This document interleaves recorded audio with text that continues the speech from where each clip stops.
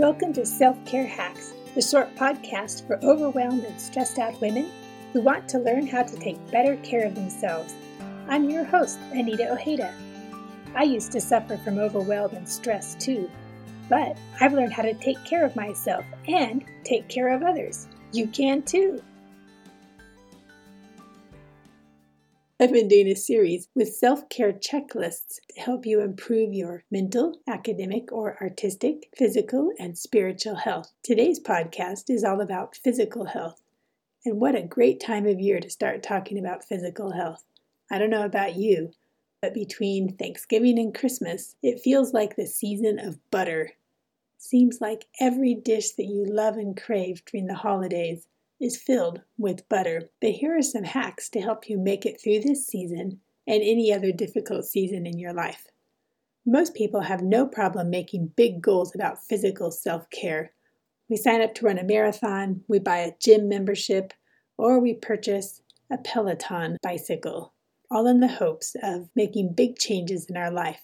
But I'm here today to tell you that the acronym SWEAT will help you remember to focus on small habits that make a big difference. We don't have to go all out. We can go all in with simple steps along the way. The acronym SWEAT, S-W-E-A-T, will help you remember those small steps that you can take along the way. Hack number 1, S for sweat. Make a habit of sweating at least 3 times a week. No, I don't mean going outside where it's hot. Exercise hard enough to break into a sweat and stay sweaty for a good 10 to 15 minutes. It doesn't matter what kind of exercise you do, just make sure that you sweat. Sweating means that your heart has entered the aerobic zone.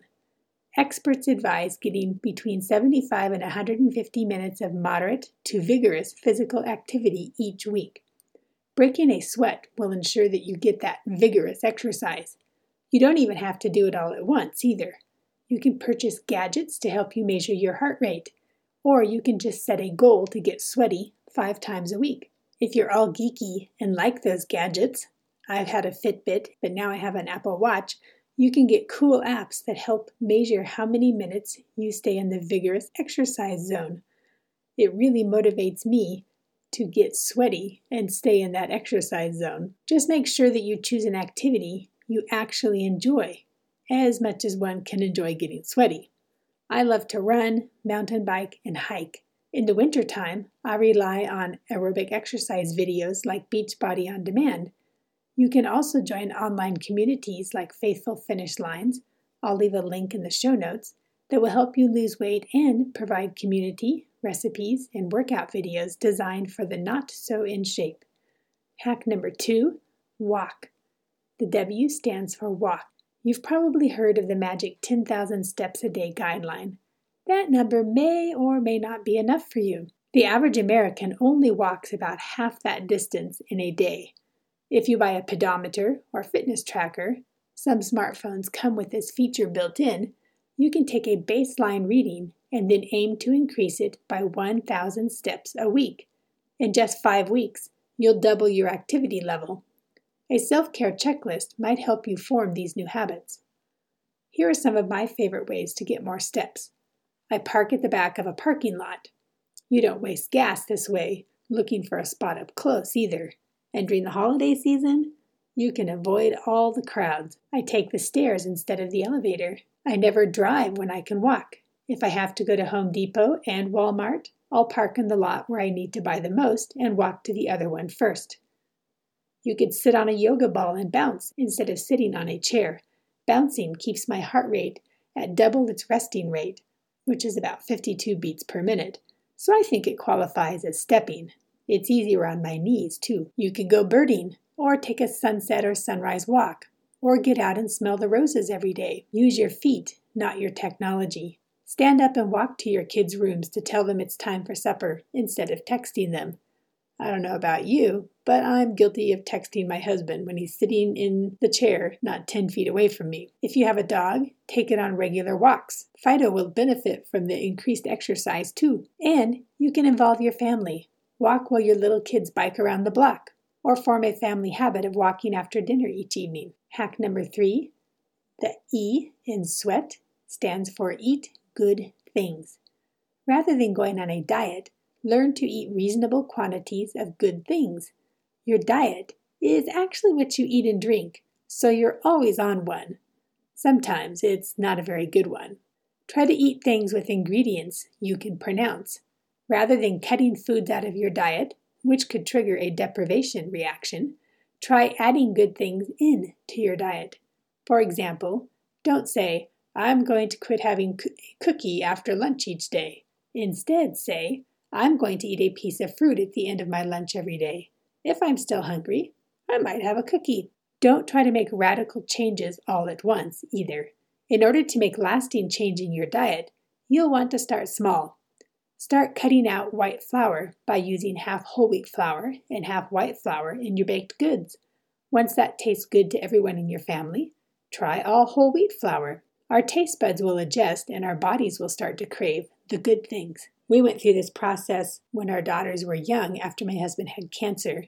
It took us about a year to go from using white flour in everything to using whole wheat flour in everything. For healthy recipe ideas, you can check out the recipe sections at anitaojeda.com. I'll leave a link in the show notes. You can also try the concept of mindful eating.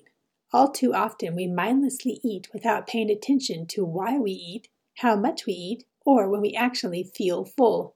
I've discovered that I even forget to taste the food as I eat it. I'm learning to slow down and really enjoy it. The A in sweat is hack number 4. It stands for active hourly. Aim to move every hour during the day. If you have a Fitbit or tracking device, set it to remind you to move each hour. My Apple Watch tells me if I haven't taken at least 150 steps each hour, and it gives me an incentive to move around a bit more. You may have heard that sitting is the new smoking, but scientists have shown that that statement gets overused without people really understanding it. Smoking will kill you a lot faster than sitting will. But, just like the campaigns against smoking that started in the 80s, everyone seems to have jumped on the campaign to move more. And moving more is a good thing. Studies have shown a relationship between sitting for long periods of time and dying younger. Most people don't realize how much they actually sit throughout their waking hours. Old school thought said that as long as you got in your 150 minutes of aerobic exercise in each week, you could sit with impunity. The new school of thought says that in addition to aerobic exercise, you need to make a point of moving throughout the day. The handy self-care checklist that I'll leave in the show notes will help you form some new movement habits. And the T in sweat is hack number 5. It stands for Take 5. Make sure that you take time to stretch your muscles if you want to avoid injury. According to Harvard Health, stretching keeps the muscles flexible, strong, and healthy, and we need that flexibility to maintain a range of motion in the joints. If we don't take time to stretch each week, we put our bodies at risk for injury. Personally, I hate taking the time to stretch because it's a slow and controlled activity. In other words, boring. I've discovered that stretching after a run or an aerobic workout works best for me. Lately, I've discovered something even better. When I wake up in the morning, I kid you not, I roll out of bed and I start doing my stretching and my physical therapy exercises. The lights are off, my glasses are off, I haven't picked up my phone yet, and I can kind of trick myself into thinking that I'm still asleep, although I'm actually stretching. Or you can combine cooling down with stretching, and it will help you relax after a vigorous workout. Stretching after an aerobic workout will actually make stretching safer. Contrary to what I learned in PE class 40 years ago, you shouldn't stretch before your workout. Once your muscle fibers have plenty of blood flow from your exercise, you'll be able to safely stretch them. Remember to hold each stretch for 30 seconds and not to bounce. Don't expect overnight results, but do faithfully stretch for at least 5 minutes 5 times a week. If you need ideas, try YouTube. I found a great after-stretching routine by an exercise physiologist, and I'll include links to an episode with more information about stretches for people who sit a lot. What habits do you struggle with the most? I've already shared my aversion to stretching, even though I know it's good for me. You may have guessed that I don't relish sweating either, but keeping the acronym SWEAT in mind helps me remember that each day I should sweat a little, walk, eat good things, stay active hourly, and take 5 minutes to stretch. In doing those things, I have put myself on the road to better health. You can too. Come back next week when I share hacks to help you improve your spiritual life. Take care of yourselves, my friends. You are worth it. You can find me at selfcarehacks.net or check out the show notes for links to my social media accounts. If you enjoyed this podcast, take the time to tell a friend. Together we can build each other up and teach each other how to take better care of ourselves. I'll see you here next Tuesday with more self-care hacks to help you overcome the overwhelm.